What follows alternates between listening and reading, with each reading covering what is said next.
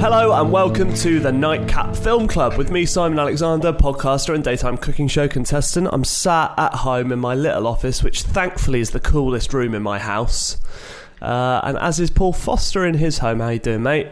I'm not bad, mate. How you doing? Yeah, good. Just fucking hot. We were just saying off that. I just went swimming in the river a minute ago. I'm so jealous. Yeah, I had a bath earlier. I just shut the door away from the kids and just lay in a really cool bath. It was amazing. It was. Yeah. Just there's nothing better than cold water. It's like literally being on holiday, but in the UK, and that's what I realised I don't like. Like when we go abroad, we're just like sat like pigs on deck chairs with a pint in our hand. Pigs on deck chairs, true. Yeah, and it's like, 30 degrees is amazing. But in this country, when we're trying to work and like get the kids ready, it's like, no. Yeah. I don't know. I don't want. Yeah. I want 15. Highs of 15. Overcast. Drizzle. That is what I want. You see, I don't mind this. All I'm asking for is just a bit of a breeze. Like I've got every window and door open apart from the front door, and it's just nothing. It'd be the same if it was closed. Just a little breeze. Right. Happy as Larry. No draft at all. Actually, here's some science for people listening. This is a great tip, and I did this last night. Before you go to bed, because obviously going to bed warm, that is horrible. That is like shit's part of the day, isn't it? Awful. The temptation is to go and have a really cold shower and then get into bed. Yeah. Do the opposite. Go in the shower and have a normal or hot shower like you would. Yeah. And what that does is you sweat it out a bit.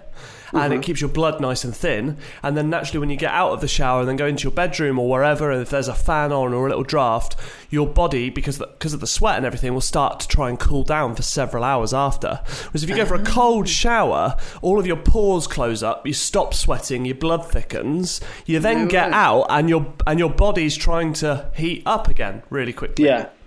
And no way. Yeah, so it's the opposite. Go for it. And I did it last night. Best I've slept this week. Oh, I might do that later. I slept terrible last night. Windows, everything open, bugs in my face. I think I ate a few. It's like being on a bike ride. And then, I woke up having really weird dreams at like 3 in the morning. I went to buy a macaw parrot. And then I got my finger stuck in its neck. It was really funny. I know this is totally random. I wanted a dog, but I couldn't get a dog. And we were having a street party. It's such a weird dream.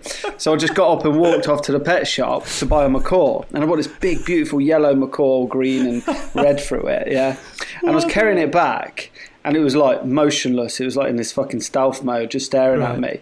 And I was like tickling the back of its neck. And my finger went in the back of its neck and it was trapped, like completely trapped. And I couldn't get it out. And I went back to this street party where it's all completely changed. And I just couldn't get my finger out. I couldn't get it out. Oh my God, and it was killing me. Everyone trying to pull it off. And then managed to get it off. And then I woke up. And I was getting like really panicky, like my finger was trapped and I was going to kill this bird. Woke up, because I was on the sofa, woke up and my hand was behind my head and my finger was trapped behind my head. Oh. My finger was completely numb and I couldn't bend it or anything. That's next level. It's like 3D dreaming, that is. I know, yeah. Mad. That is... no, I've got nothing to report and I wish I did because that was a cracker. Oh, nice one, mate. Right, well, here we are, Nightcap Film Club, episode 9. And where are we at now? We are at Julie... I keep getting it the wrong way around. Julie and Julia? Julia and Julie? Julie and Julia, isn't it? Julie I think it's called. It's that way. I kept getting the wrong way around as well. That was this week's watching, a sophisticated watch. Yes. Without stating the obvious, I was and I did almost write it down. I was like, Meryl Streep's good. I was like, wow, that's an understatement. Like, as if I need to write that down. That's like going, McDonald's is well known. Yeah. Because I think I watched this quite in depth, and I hadn't heard of the film, but obviously I knew Julia Childs. Not a lot. I didn't know a huge amount about her, but obviously knew who she was. I got a real appreciation with how good Meryl Streep is, because it's one thing to act and create a character, but to copy a character, because there's no limitations, is it? When you create a character, you can express and adapt, but you've got to be on point. It becomes an extension of you then, doesn't it? But not with an impersonation. It must be so hard, like to not just be like a caricature. And I think I think we discussed on last week, it's like Julia Childs, especially in America, is one of the most impersonated, because she's so distinctive with her voice and the whoa and all that sort of stuff. Yeah, it was like crazy mannerisms. Yeah, but she was her. It was like it was mad. It was like so well done. Be easy to over egg it, wouldn't it? And just get a bit too crazy.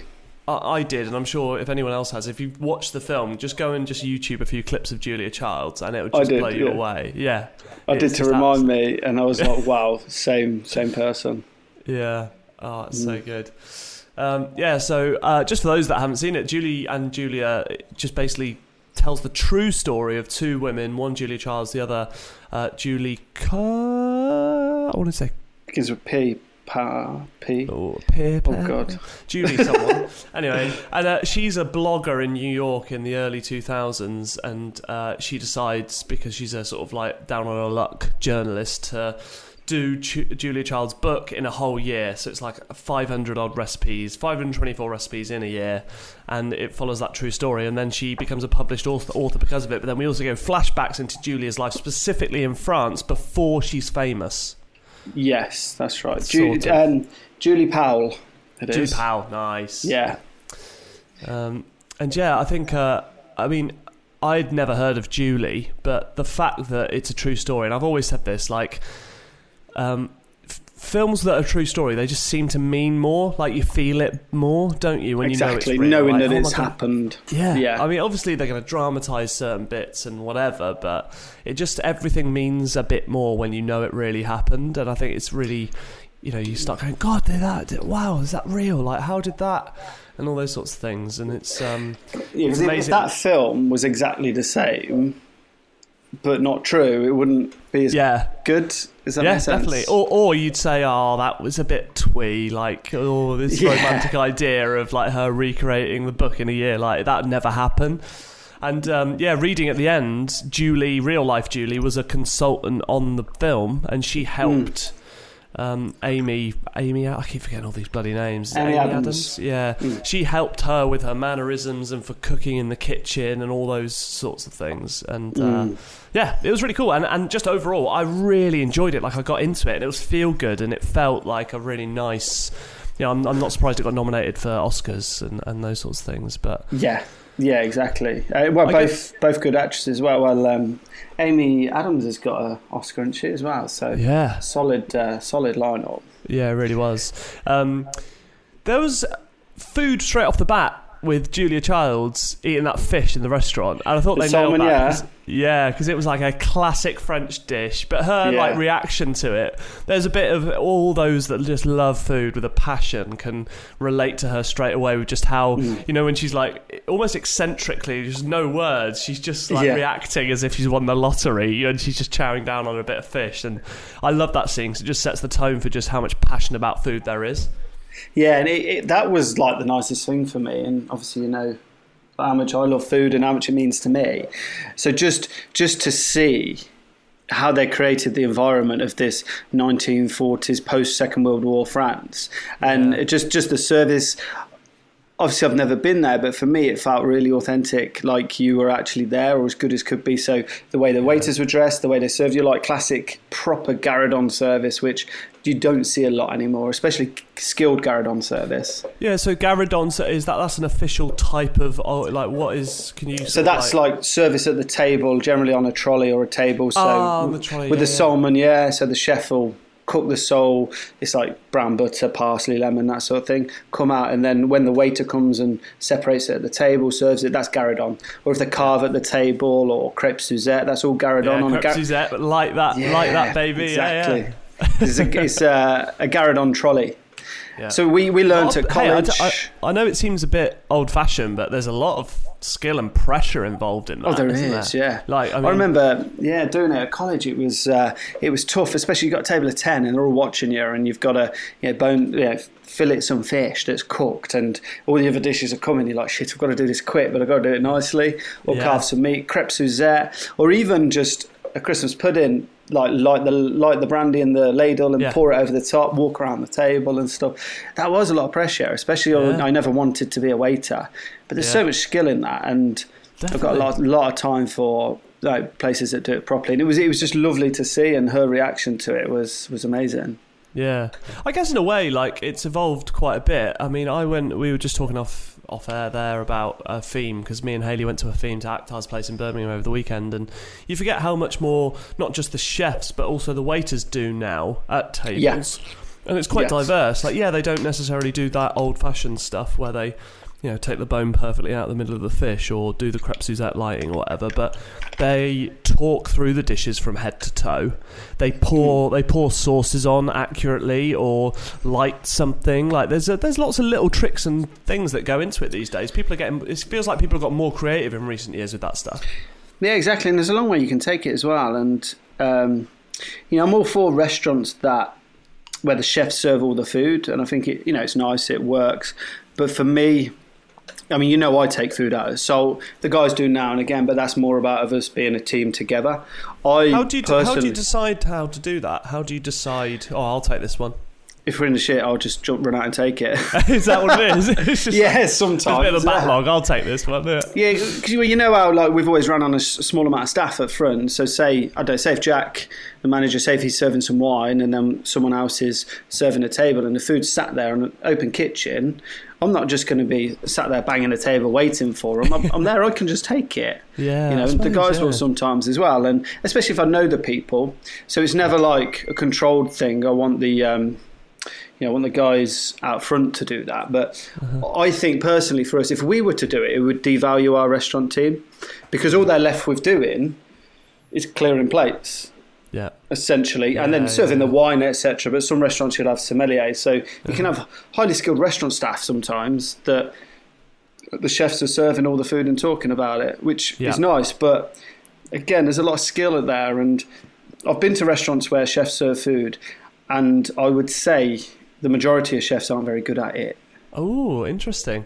Why? Because they just think they're naturally, because I'm the head chef and I'll just naturally be charming? Or the head chefs generally are, but it's sometimes when commies, chef de parties come out, right. They're not very personable. They don't want to be out there. They're nervous. They've been out of the kitchen. Yeah, that's true. It's not why they're not comfortable. So, I've been a few places where it's that level of chef coming out, and sometimes it just shouldn't. There just shouldn't be. Yeah, that's a good point. And I'm fine with it because I'm in the industry and I get it. But other guests might not perceive that well. I'm fine going out. I can chat to people. I can be personable and have a laugh with guests. Mate. Fucking hell. Do you know what I mean?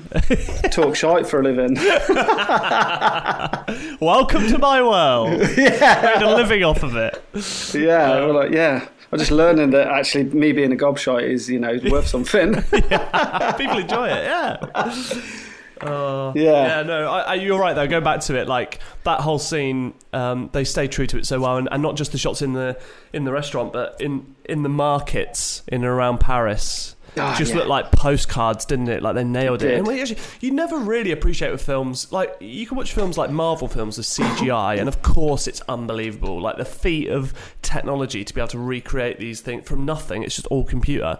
But actually, when you think about the level of detail and effort it takes to dress a whole street perfectly like 1940s France. So everything from the paint, the fonts, the clothes, but they had several big shots and cars coming past. Yeah, it was faultless. It looked literally real, like you felt like you were there. You've got to get it right. It's harder in some ways than like your CGI, etc. I imagine, because you can't just create anything. You've got to like physically make it. But it did look stunning, and you felt like it wasn't a movie set. It was the post-war France. Yeah, it was so cool. And then to contrast that, as we sort of like see the murmurings of where Julia Childs is at and what she's embarking upon, you cut to Julie in early 2000s New York, who's working for like an insurance claim place, and you realise that it's just post 9/11. And that is, and you're like, it really hits you because she walks out of the subway and there was a few American flags tied to the poles, and I was looking at it like, that's not normal. And then I suddenly hit me like, oh god, this is going to be just after 9. And they had that zoom out shot, and it was Ground Zero being reconstructed, and I was really confused by that because the film, Julie's part of the film, is set in 2003, 2002. 2002. Yeah. But the film was filmed in 2009. Yeah. How did they get the shot of her walking past Ground Zero? I don't How? know. How Maybe is that? they added that in. I don't know. I'm gonna have to go consider that, to be honest. I didn't till after the movie when I was looking back at and I was like, wait a minute, this was filmed in 2009, so I mean the one tower was not far off being finished by then. So what? Oh, was it? Okay, because So I went how- in 2007 and there was nothing there really. Oh, is it still nothing there? Oh, I think so. maybe it was. I'm gonna have to do some. And then I digging went on that, 'cause back in like 2012, 13, and the tower was pretty much done. The new tower, I think. Yeah. I don't know. Yeah, it's hard to remember. I've been 3 times and it's a different stage each time, so I can't remember. Okay. Yeah. Because I was thinking they wouldn't, if it was 2009 Ground Zero, they wouldn't leave that in, would they? I don't know. I doubt it. No, I doubt it. Continuity and all Yeah, that. it'd be really odd. But yeah, that baffled me, that shot. But yeah, so real contrast in life. And what's weird is obviously one is modern and has got the internet and has got all these things, but you're looking at it going, I'd rather be in 1940s France right now than in the hustle and bustle of New York and dealing with all those people on the phone. It's just, it looks exhausting and hot. Yeah. Yeah, just the contrast of the two lives. And obviously she was, in a decent place in her life, Julia Childs, and it was like something to do in a way that she found an actual passion with. So, yeah, and then they had a direct contrast with Julie, who was living above that pizzeria and, next to a freight train line. In Queens. Stressful. And quite a challenge she set herself, like 500 dishes every day. Especially with that that's a fucking lot. kitchen. Oh, no, yeah. Tiny. It's like cooking at salt. Yeah, no, it was, and I suppose if they had the real Julie consulting, it would have been pretty damn similar to what her actual house was like. But yeah, I was thinking, bloody hell, that does look. It doesn't look like a fun experience all the time. But why it doesn't matter is passion, and that is all you need at the end of the day. One of the quotes I wrote down is, she said, even after, or something along these lines, even after a shit day, you can still come home and just cook a chocolate pie. She's like, all you need is eggs and butter and sugar and chocolate, and you're away. And I think there's a lot to be said about that, about whether you've had a bad day at work or kids, you've had a shit day at school, you got a bad result, you can still come home, break bread together and chat and just have nice food. Like, isn't that just such a comforting feeling? Yeah, lose yourself in it. That's exactly it. That is such a great thing. Yeah, so I don't think there's many things like that, is there? That can do that and are so important and have that real passion of bringing people together. It's like there's, I don't know, for me, it's food, music, sport. Those sort of things that can just really bring people together. Yeah. So basically, kebab in hand, 3 lions, watching an England game. Oh, mate, that's it. The trifecta. That's it. With your 3/4 lengths on and your top off. A Leonsdale vest. Yeah, shouting Ingo Land. And yeah, we get the revelation when she's in her home about, I'm going to do this thing, when her and her husband are sat there and she makes that bruschetta. And how good they make that look, don't they? The golden brown on each side of the bread, and he's there. I mean, he's almost grotesque the way he's eating it, isn't he? He's literally like it's like, Jesus, mate, put it down. That's a rank. That's like going to town on it. And maybe that was a bit of a romanticised way in which the whole recipe in 524 recipes in a year came about. But really cool idea. Like, I love the idea of it and the fact she stuck to it. Have you ever read the book? I've looked through it. I've never owned it. I think other people have had it. I've looked through it. It's a nice book. Very similar to Elizabeth David, which I know more about because she's the British version of Julia Childs, really. And her French book. I used to have that. I don't think I've got. My books are all over the place at the moment, so I don't really know what it is. But very similar sort of thing. If they're similar, like, why were they so groundbreaking, do you think?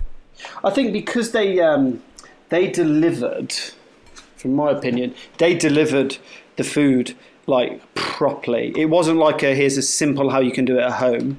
So it was aimed generally at the housewife, because that was who was doing all the cooking back then. But it was authentic and it was real. Like Elizabeth David, she didn't just do France, she did all of the Mediterranean, really. And it's how it should be done, and it's that pure passion for the ingredients, the proper dishes, where they've come from and their heritage. It's not just a throwaway book of his, a dish you can cook in 15 minutes that lasts 6 months on the shelves, and then there's another one, and it's just regurgitated dishes.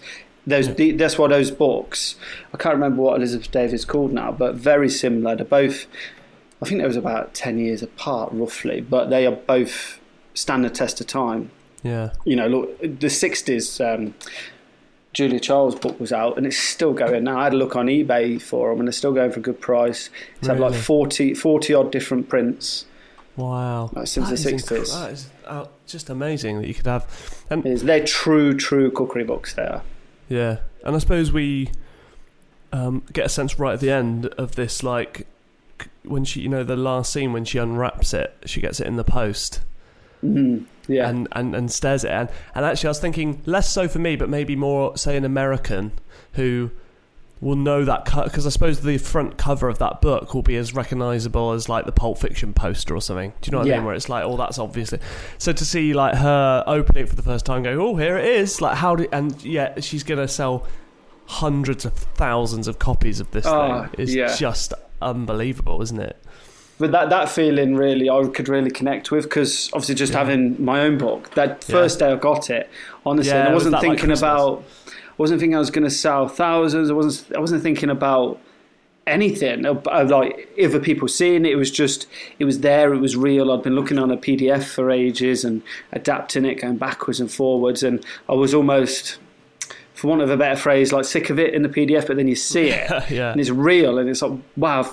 Actually fucking got a book. It's just weird. And the first one, I was in a crazy place anyway, because the day I actually received the first copies before we released it was the day after we got the Star.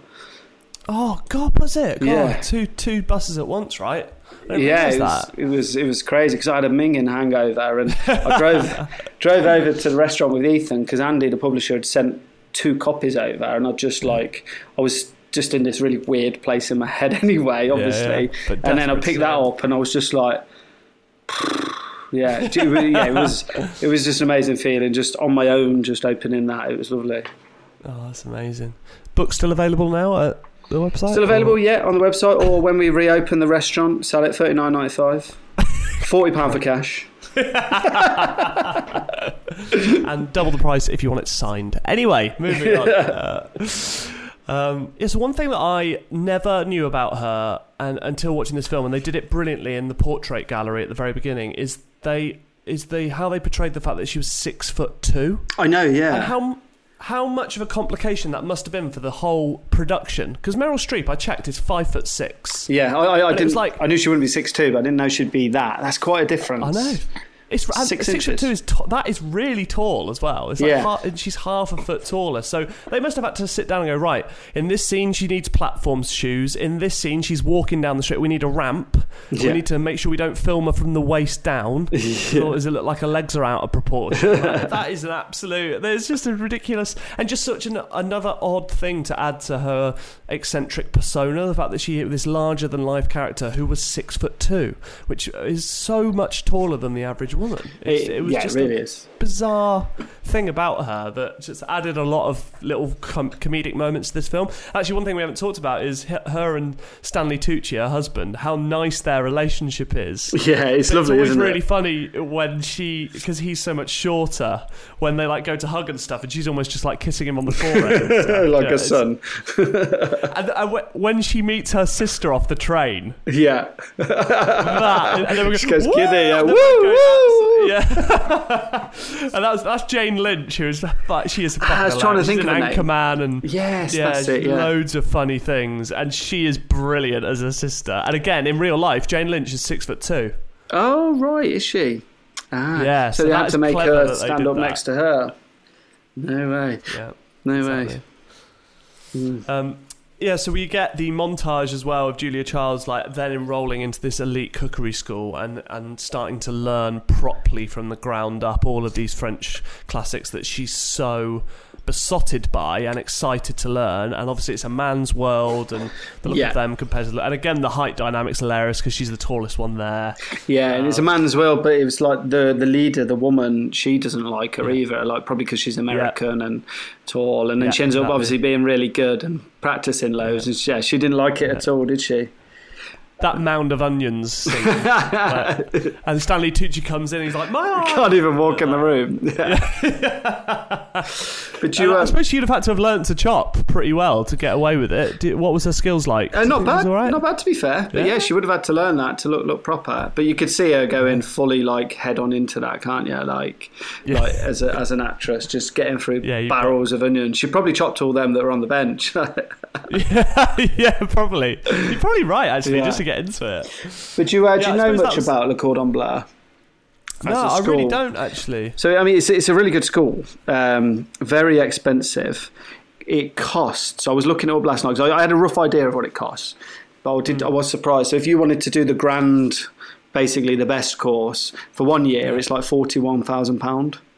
12 months tutorage. Christ, really? Wow. That is mental. It's a lot of money. So it's only really the elite that can send their children there. So it's ingredients, tutorage, knives, whites maybe I assume as well.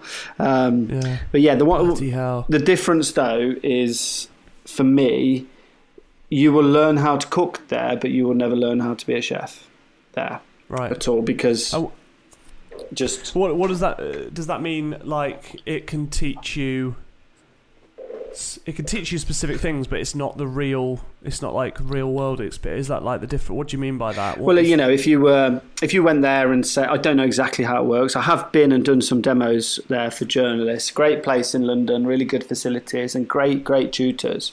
But it's more about the exposure and the environment. So if you want, you will go in and maybe you're doing beef bourguignon and tarte tatin that day. You'll do your beef bourguignon, a few portions, and you'll do your tarte tatin, and you'll learn how to do it properly. But that can't prepare you for industry. If you want to learn how to be a chef, get a job in a really good restaurant. That is, for me, literally the only way. But if you've got the money and want to learn how to cook, then absolutely go there. But you will learn how to cook. It's sort of the whole flight simulator thing. Like, it can teach you how to fly a plane, but it's still not being up in the air, is it? It's exactly. Not the same. There's no replacement for like real experience. And we've had, I've met quite a few people from them. When we were working at SATS, we had a girl come from Le Cordon Bleu, and her parents had sent her over from somewhere abroad. I can't remember exactly where. Paid for everything. She come up and she wanted a job, but it was like we would have started her at a commie, and she spent a year there, a load of money, and I know there was almost this assumption that she could come in at a higher level. Interesting. Yeah, did she come in a bit arrogant, thinking, well, I've been here? No, she was great, really respectful. I think she was just more shocked. They hadn't really prepared her for it, but she'd come to Michelin-star restaurant and come up, and I think she was shocked that she was like, oh, bloody hell, this is a lot harder than being at the school. She had certain skills, but on a base level. Yeah. I suppose even like doctors and lawyers, you study for 7 years in practice or whatever you do, and then you finally get your first job, and you're dealing with coughs and colds, and if you're a lawyer, it's just the basic casework and filing. Yeah. For ages until you start. I suppose it's just part of it, isn't it? Exactly. You're right. When it comes to that stuff, though, I wanted to ask, because we get lots of mentions of the classics, because obviously all of Julia Child's book is based on all these amazing French recipes. Are they still regarded as like are they like the founding fathers of food? Is that how people sort of see it? And are the classics known as, like, now are people like, oh yeah, they're a bit out of date, or is it more respected as like, well, at the time they are like, so it's like almost like the Beatles. It's like if the Beatles brought out their music now, people are like, well, that's nothing special. But back then, it was like groundbreaking, and it paved the way. Is that sort of like how these classics sit? Yeah, so because you have to respect them and you have to learn them. Many things can come from that. Say, like, take a beef bourguignon or a coq au vin or something. You have to understand and protect that as what it is and what it should be, because that formed the foundation for so many other things. Like, any kind of braised beef is loosely related to a bourguignon or something like that, or even further things down the line. If you go through the lineage of most dishes that we have today, they'll take you back to these places. So I think like you have to understand and learn these before you can move up to the next level. You can't just dismiss them as like, that's old school, that's old hat, because you have to understand them. Like, they work, like the basic principles of the bourguignon, making sure that you've got great meat, you're patting it nice and dry so it's going to caramelize, you're braising it properly. They are proper skills that you nail those skills, you can adapt it to many other things. You can only really sort of dismiss things when you have a true understanding. You can only be like, okay, that doesn't work for me, that doesn't work for modern cuisine. If you just come in and be like, we don't need that, that's old hat, that's boring, you haven't learnt it, then that's just arrogance, or arrogance of youth sometimes. You got to understand it. That's really reassuring to hear, actually. So, like, if a young up-and-coming chef was like, oh, Paul, recommend 3 books I'm dying to learn, you would consider, like, throwing in a classics in there so that they get, like, that's true. That's all history. I'd do. I've had that question before. I've tried to advise guys if they're like, oh, I want to get some cookbooks. If you're just starting out, don't go and buy, unless you've got loads of money, you don't just go and buy, Heston's Fat Duck book or Sat's book or Ferran Adria's book. Brilliant books, don't get me wrong, I've got all of them, they're fantastic, but it's like, I know you want to learn guitar and then all of a sudden you're trying to learn some really complicated riff straight off the bat.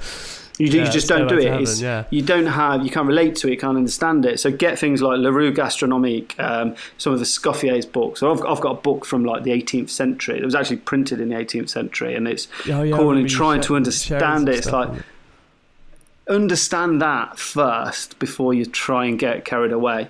Because I got the Fat Duck book in 2008 when it come out, and I'd been cooking 10 years and I was sous chef in a 1-star, but like still a lot of it was quite advanced for me then, just thinking, God, this is crazy. So if you buy that at a young level, it just goes over your head and you start trying to cook like that, you're going to fuck up. So learn the basics, get these good books. It's what I got, even the Practical Cookery, which is what you use when you're at college, and there's so many different editions of it. Some of it now I'd look at and I wouldn't do or wouldn't necessarily agree, but like I just said earlier, you can't dismiss it, you can't not agree with it until you know it, until you understand it. And going back to Julia Childs, like that is one of those books to add to that collection, I guess. It's totally is. Totally is. Books like that and Elizabeth David's book, like, they stand the test of time. They do. Yeah. Not like, with no disrespect to them, because they've got their place in the market, but a book of dishes you can cook in 15 minutes. It's got a 6-month shelf life. Then you do another load. But these books, so from the 60s, 50-minute meals, for example, just plucking a title out of thin air. No, I love Jamie. No disrespect to him at all. But oh mate, no, I've got about 4 of them here. Yeah, it is. But it's like they move and they have to. It's their turnover. It's a completely different thing. But like Julia Child's book, it's like in its 40th off edition of that publication from the 60s. Yeah, there's not many books that have that sort of length of time. Like maybe the Bible, but that's bullshit. Yeah, but they are irreplaceable. Exactly. They're like the founding fathers of it. I love that. I think it's so. And I was thinking, even the further you get away from them being created, almost the more celebrated they'll be. And you're right. It's up to everyone in the generations to preserve them and to recommend them. We've and got to. Really, really important. They should get celebrated the older they get. And I think the older I get as a chef, the more I feel that we should protect that kind of stuff. I don't think I was ever dismissive of it, and I was bought and advised to get the right books when I was younger, which really helped me. Just a book on sauces, like Michel Roux on sauces and stuff, learning them properly, and the Roux Brothers Patisserie book. Things like that really set you up for a good career. Yeah, good advice there. One of the other, we get a few classics here. We get the beef bourguignon, we see a tartatan at some point. Obviously, we get the fish at the very beginning. We get the lobster part of the film, which was one of the sort of more funny sort of skits where they bring them back from the shop in the back of the car, and they're like out of the bag, like hello, doing a little dance. But what is definitively the most humane? Did she do it right? Is that like? Oh, she didn't know. She didn't. She just threw him straight in the water. But that, like, I'll tell you how I have done it when I started out because you don't really think about that. You just do as you're told. And I've never been bothered about killing them, and I could just kill them all day. It just doesn't. It's food for me. It doesn't matter. Kill them in my sleep. Yeah. So what we used to do. So if you imagine a lobster, the head is a really big part, and it contains the body as well. So it's not just head, but you call it the head, and then the tail sort of joins to that. Claws on the side, which are banded up. So you carry it from the head so it can't get you. Basically, where the head and the tail join, you just twist, rip. Almost like you're giving it a Chinese burn. Whoa. Yeah. Oh, my God. Wow. Yeah. That seems quite quick, but is that not... I don't do this now, just before anyone kicks off at me. Yeah, fine. But that's what we used to do. And you just get through a box of them, just like tear, tie one to a spoon or put a skewer down it to keep it straight while you blanch it. Those sort of things, because it's still going, when you cook it, it contracts into like a coil. So then it moved on to, if you look at the top of a lobster's head, there's a line that leads directly down the middle to its eyes, like knife through the hair, heel straight down to kill it. And I remember at the time being like, oh God, I'm already busy. We've got you add in another process onto something. So yeah, you'd do it straight through. Then you find out that yes, it does kill them, but there is some stress there. There would be. So I think I would be knife going through my head. Stressful. I think I'd be a bit stressed if someone took a knife to the back of the head. Especially if it didn't quite go through right the first time. Yeah. Oh, for fuck's sake, mate! Just do it right. Just do me already. Do it. So now the most humane way, unless there's lobster machines out there where you put them in, and it stuns them instantly. And then you can carry on working with them. You drop them in. I don't know much about them. It's I think it's some sort of electrolysis type thing. But generally now, put them in the freezer for an hour. It sends them into this meditative state. You pick them up and they're all floppy, but they're still alive. So freeze them, which I think she said in that, but she just didn't do. I think she did. Okay. That rings a bell. And then you do the knife through the head, and then you take them apart. So actually, and then with crab, very similar thing, freeze them again for an hour, get them in this meditative state. But with crab, because of the way they are, putting a knife through the head is not easy. It's a lot harder shell to get the nerve center. So if you flip them over, lift its tail up, because it's got this random tail that comes in, there's a hole. It almost looks like it's its belly button. Right. Just stick something like sturdy and sharp, like a really sturdy skewer, straight through there. That's its nerve center. Bang, straight out. Oh, wow. And then boil it. Yeah. Wow, okay. Yeah. Good to know. Mm-hmm. Yeah, she panicked. And the bit I didn't understand in the film is when the lid came flying off. Yeah, I think that was for cinema, that. Just for the only thing that would... Yeah, just see it punching through, or like... Yeah, because it wasn't like it slid off. It flew up in the air. I was like, what the... that's literally... impossible. The only thing that would cause that is like basic physics. If it's rammed on tight and the water pressure pushes it out, no lobster's like punching through going, let me out. I had this image of T2 where he's lowered into that like lava or something and the hand's still there. Yeah, it's nothing like that. Yeah. I've never seen that happen. No. Oh man. And I wonder if they used real lobsters for that shooting. Well, I mean, they looked at. I don't imagine they would, because they get complaints because she couldn't be bothered with the knife thing. She just threw them straight in the pot. She just whacked them in, yeah. Yeah, I imagine they would have killed them before, so it's humane. Must have. Yeah. They're definitely real, whether they were dead or not. Oh, they were. They were snapping away. Yeah. Well, I know this is a really weird question, but I did think of it. Like when I was thinking about a chef's career and about how many places they worked. How many animals would you have killed in your life? Well, for me, I've only ever killed lobsters, crabs, langoustines, that sort of thing. So thousands and thousands, really. But I've never killed animals. I've never gone out shooting, but I don't think I'd have any issue with that. But just loads and loads. Yeah. And the way with crabs was just get them in. You pick them up from its backside where that tail is, so it can't get you. It was always just straight in boiling water. That was just the way. Yeah. But we don't do that anymore. No, yeah, sure. But I bet it's like amazing how quickly you become accustomed to it, or just because it's your job. I know it sounds silly, but it's like you would have killed. I've not killed one, and you've killed thousands. Yeah, you know what I mean? Isn't that? It's just so weird. Yeah, especially you get 100 langoustines come in, a few lobster, and it's fine. They're just snapping away. You just kill them. People still get giddy about it, and all like, oh wow, something alive's come in, because you have to get them in alive. If it comes in dead, it's the enzymes have already started to break it down. So you have to get them in live. Of course. But yeah, I mean, it's a classic thing in all kitchens of chefs scaring waitresses or waiters and stuff. Always the way, snapping behind the head, or just putting them on the still area where they make tea and coffee, just to walk up next to them. It's classic childish humour. That is good. That is great. Though. That will never get old. No, that will never get old. Yeah, you'd never not jump if there was a snapping lobster by the side of your coffee, or a big 3 kilo crab sort of around the back of their head, and then just call their name as they turn round, and classic. Oh god, no, that is stressful. I'm stressed just thinking about living in that environment. Yeah. No animals. What else do we see in the film? Do you know what I thought was really weird? Do you know when they have the photo shoot? Yeah.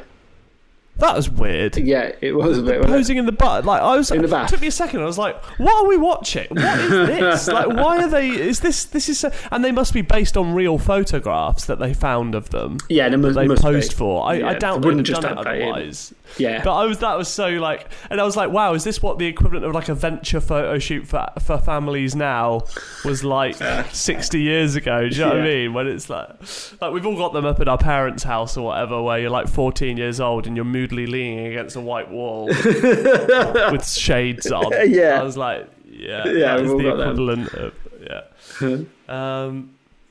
And one of the big bits obviously was about the first big article in the New York Times for Julie, when she starts blogging loads and she gets picked up, and then they write about her and all of her mates are calling her like, this is awesome. Her mum is finally proud supposedly of her for the first time ever. Yeah. And it's a big moment. I suppose even though it was like early days of the internet then, still being in the paper would have been a big thing, and I guess still it is now, because that paper is physical but online. What can you remember? I can't remember, we talked about this before, but can you remember your first big review, or big, like, your face was in the paper and then your mate's texting you like, oh my god mate, that's amazing? Yeah, well we have talked about this on other podcasts, but the first one, fortunately, nobody really spotted. It was the one in the Daily Mail.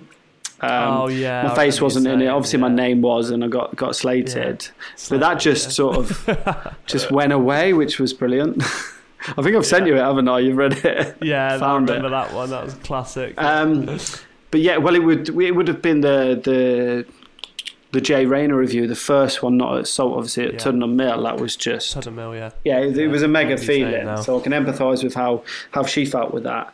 And it still feels good. But the first time like that bit of recognition from somebody you respect, that's what it meant more to me. It wasn't about just being in the paper and loads of people seeing it, or being able to show it on social media and stuff, which is all great. It was about Jay Rayner really getting what I was doing, and it kind of it was felt vindicated really as well, that I'm putting this work in for good reason, and I'm doing something right. It validates you, doesn't it? Yeah, that's probably a better word. Yeah, definitely. That's awesome. One of the other things I wanted to ask, which I didn't really quite understand, and I don't know, I've just written one word which might not have helped me, but aspic. Oh yeah. What the hell is that? But there's a reason you don't hear about it now, because nobody really does it. Right, okay. So we learned... made quite a big deal of it in this film, but I didn't really understand what it was. It wasn't really quite clear. Well, I've never made proper aspic, because it's just not something that you do anymore, and I don't personally, again from learning it and stuff, I don't personally have a great opinion of it, really. We used to use this like powdered aspic at college, so it's basically like a jelly generally from veal feet. There's a hell of a lot of gelatin in veal feet, so you extract from veal feet. Yeah, you extract a huge amount, because it's doing so much work, so much gelatin in there. You extract that, because like if you make a veal stock, you'll finish it with some veal feet, and that gives it a real gelatinous, like more viscosity, etc. But I didn't realise. It was generally used. Aspic was for glazing buffet items and things like that. So it's like quite a firm, clear meat jelly. And they use it in a lot of show competitions where people will dress a plate or a buffet, maybe a piece of meat, and it'll be covered in aspic, so it's all shining and got this jelly over it. And I have heard some chefs actually use varnish because no one's eating it anyway. Really? Genuinely, yeah. That's classic. I've seen a few of those viral videos online where they say about how they make stuff look in adverts. So like mozzarella, stringy mozzarella on a pizza slice that's being raised up when you see it on the TV, about how they use super glue. Yeah. There's all sorts like that. Yeah, all sorts of shit to try and make it look better. Yeah. Dip a tampon in boiling water, put it behind the plate so the steam comes up. Because it's absorbing the water and it keeps steaming, so the food looks hot. That's brilliant. Genius. Tampon techers. I'll do that next time people come around. What's that? Oh, it's just a steaming hot tampon. It's all right. It's no. But yeah, going back to aspic, I hated it at college because it was just this jelly that covered stuff, and it's just, I'm all about purity, so I just didn't like it. And there was another thing that was you don't see anymore. It's called chaufroid sauce. So it's bechamel mixed with aspic. So you get this white jelly glazed. Generally used for glazing hams, sometimes glazing a salmon. So imagine making a bechamel, right? Yeah. Setting it with a jelly, which is the aspic. So you get this white cream glazed looking thing all over a salmon. Whole poached salmon, and then cucumber scales and all that, and it's just not for me. Not for me, no. But I mean, I've gone through it, I've learned it, I've understood it, so I feel like I can leave that at the door really. But you don't see a lot of it anymore. Always looked impressive, these big French grand buffets, but no, not for me. Well, and that was one of the only ones she fucked and failed over. She couldn't get it right. It was no loss dropping that on the floor. Just left it. Oh, awesome. Any other big takeaways from the film? Or only something small. I liked how they touched upon like the poached eggs and how she sort of struggled with it. I mean, strange that she'd never eaten one. But it's something that poached egg, scrambled egg, fried egg, as you know, I've said to you many times before, that they're underappreciated. There's skill in it because they're so common. Everyone thinks it's so simple. Okay, I'm gonna give you this is how I do them, and you can pick me apart or tell me what I'm doing wrong. Okay. I've got in my head how I do all three of those. Okay. So, what do you want first? What are you in the mood for? Go fried. That's the best, isn't it? Fried. Okay, fried. So, really hot pan with oil in it. Oh, okay. There are, there's more than one way to skin a cat. It's about the end result. Sure. There's a lot of personal stuff that comes into this for me, but go carry on. Okay, so this is what I do. I get a really hot pan with oil in, so that I can see the oil almost doing that weird like concertina thing. Yeah, well, yeah. You know when it's really hot. Yeah. Drop my egg in so it starts bubbling straight away. Then I get some salt and I just put it on the yolk. Mm-hmm. Just a little bit of salt. And then after like 30 seconds, I just whack the lid on. Yeah. And then I take the whole thing off and just leave it on the side. Okay. And then when I take the lid off, it means that the yolk's still runny, but it's not got that horrible, like, still uncooked layer. Yeah, over the top the snotty layer, Yeah, that horrible thing. Because the steam, obviously, the lid just does that enough. Okay. And then by the time I take the lid off, I can just take it out. What do you reckon? Does that sound like that would work? It sounds all right. Like, a lot of this comes into, for me, personal preference. So I only use, guess what, butter. No oil. Yeah, okay, yeah, of course. Yeah. And... get a non-stick pan, and then the butter is literally just melting. You drop the egg in, it doesn't even start going white. Because for me, I don't like... There's different textures of egg white. Now, we all want the yolk runny, right? Some people are too concerned about that. For me, I want the white set, but not rubbery. So I'm almost poaching it slowly in a thin layer of butter. Yeah. Ooh, so I don't like the crispy brownness on eggs. That's just a personal thing. That's not like you shouldn't. I'm not saying you shouldn't do that. That's just for me. I don't get that at all. So it's just slowly in butter and then just spooning the butter over the top. So you just finishing the top off, and it just and then salt. One of the few things I put pepper on, little twist of pepper. Nice. That's for me a fried egg. Okay, I'll try that next time, actually. Scrambled eggs, pretty confident with this. I think this is my best of the three. Mm-hmm. So, obviously, pan, butter, no oil, obviously, here. No fucking milk. Get that out of here. This is one argument me and Hayley have. Does she still do it? Here. I think so. I mean, I just make them. I'm just like, no, I'm making it. Yeah. But she'd still go milk. Whisk up my eggs. Just fork in a bowl. Just get them going. Yeah. butter melted completely, but not like bubbling. Mm-hmm. Quite a lot of it, probably, you know. And then pour it in, and then just keep stirring it on like a medium to high heat. Mm-hmm. And then just as it's still a bit silky, not holding its shape, take it off, because the pan's obviously still hot. And then just at the point where it's about to hold its shape, then just tip it onto my plate and then add my toast to it. Yeah, that sounds very similar to me. And like, I think Perfect. the thing when you like really understand eggs is like, for me, you got to think of a scrambled egg the same as a poached and a fried. So that creaminess, that runniness is coming from the yolk. So yolks set about 87 degrees-ish. White set... That's high, isn't it? Yeah, white set about 62, 63 degrees, depending on the eggs. They're quite rough, but that's where they are. So you cook it too fast, your white in your scrambled egg is going rubbery and then your yolk's too wet. So you get this inconsistency, and then it all overcooks because it's so hot. So doing it slow, stirring it. I never use a whisk. I kick off if anybody uses a whisk, because you break down the egg. Spoon. Yeah, a wooden spoon or a spatula. Just stir it. Stir those folds in, and it should just hold its own weight, not go flat, not be stiff. I'm so glad you said that, because the one big difference between Hayley and I is she likes scrambled eggs to all be like, she likes it like runny, but likes them, what's the word, like consistently like small and fluffy, if that makes sense. Yeah. Whereas I prefer the folds. Yeah. So you get some texture you've got the soft white, textures. Not hard white, and creamy yolk. Yeah. Yeah. Okay, and last one. Now, I'm shit at this. Hayley is like master in the house when it comes to these poached eggs, and I know her technique is not a rolling boil, but just boiling, just bubbling water, whole pan of water, white wine vinegar, and then she gets a big spoon and then does this. Yeah. And then drops her egg slowly into the middle, and it wraps around itself. And then you just literally keep an eye on it, keep bringing it out, little touch, and then take it out. That's what she does. What does it sound like? Yeah, that sounds right. There's like a lot of people who dismiss the swirling and dismiss the vinegar. For me, it's the absolute key is, for poached eggs especially, as fresh as possible. You can get away with it a bit more with fried and with scrambled a bit, but poached, it just comes apart. So I don't tend to use vinegar. If the eggs are a little bit older, I will put like a tiniest dash that you wouldn't even know is in there in the pan. Always crack it into a little dish or a cup and then put it in. I tend to do the swirl thing. It just sort of help bring it together a little bit at the start. I don't know if it's doing much, but that's more out of habit.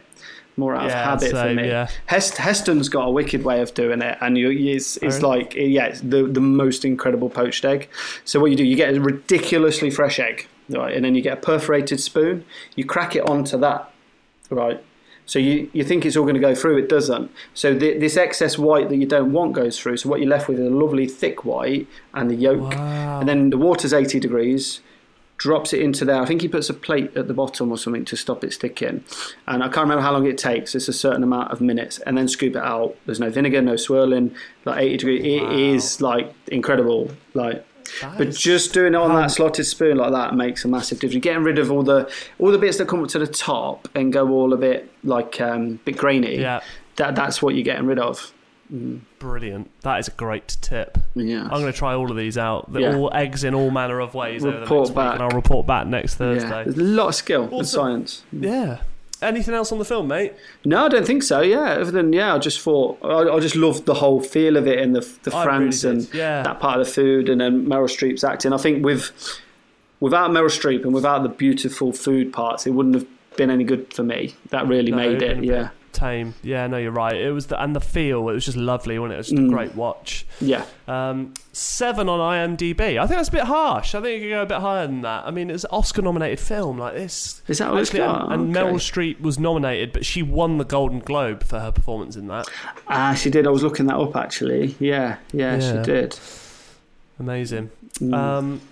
Cool. What do you want to do next week, mate? What's your pick? So I was thinking about this earlier, and I was going back over it. I think we should watch one of I don't know which one, I'll have to have a look which one, but one of David Chang's Ugly Delicious things on Netflix. Oh yeah. Okay. Yeah, he's called David Chang, and he's good for television. But yeah, Ugly Delicious. I'll have a look and see what best episode would be for us. But perfect. Yeah, send me the link. Yeah, will do. Will do. Okay, nice one. Love it. Brilliant, mate. Really enjoyed that. Before we go, I want to say a massive shout out to Akhtar, Islam and Neil of Theme. Haley and I went over the weekend and it was absolutely amazing. Akhtar was the last guest we had on Series 3, Episode 4, before all the lockdown stuff happened. And he really looked after us. We had an incredible meal. We've got some of his takeout samples home, which we're going to try as well. I know you had it, Paul, and you were raving about them, weren't you? Yeah, I'm getting one next week as well. Or this week, yeah. Oh, are you? Brilliant. Yeah, I recommend people to do it and go to Theme. It's just one of the most beautiful restaurants I've been to in the UK. Yeah, it's so cool. The decor and everything, it's just awesome. And there's aircon. Yeah, it's winner. That's a selling point these days. That used to be a selling point outside pubs. It used to be like, we've got aircon. And now actually it's like, yeah, that's actually a thing. Follow us on at the Nightcap Pod on Facebook, Twitter, Instagram, all the usual places. Send us any recommendations, thoughts, questions, whatever you want. I think we're going to continue to do the film club for a bit longer, and then we've also discussed maybe when things are starting to creep back to normal and maybe Salt opens again, we'll get our guests back. But then also we might do a few sort of like just episodes talking about what life's like back in restaurants now, and maybe do like mailbag episodes where we just have questions from the audience about how you're doing stuff, or you know, not even questions about current climate, just about anything. It's a great idea. Fun to do. Yeah, definitely. Cool. Nice one, mate. Much planned for the rest of the day? Just taking the kids to my mum's, and that's it really. Get on the bike later maybe. Yeah. Perfect. Hit the thunderstorms. Yeah. Cycle to a river and jump in. Oh, mate, I might do, or a canal or something around here. Canal, fuck it, grim. Cool, nice one. Have a safe cycle, and we'll see you all next week. Yeah, see you later.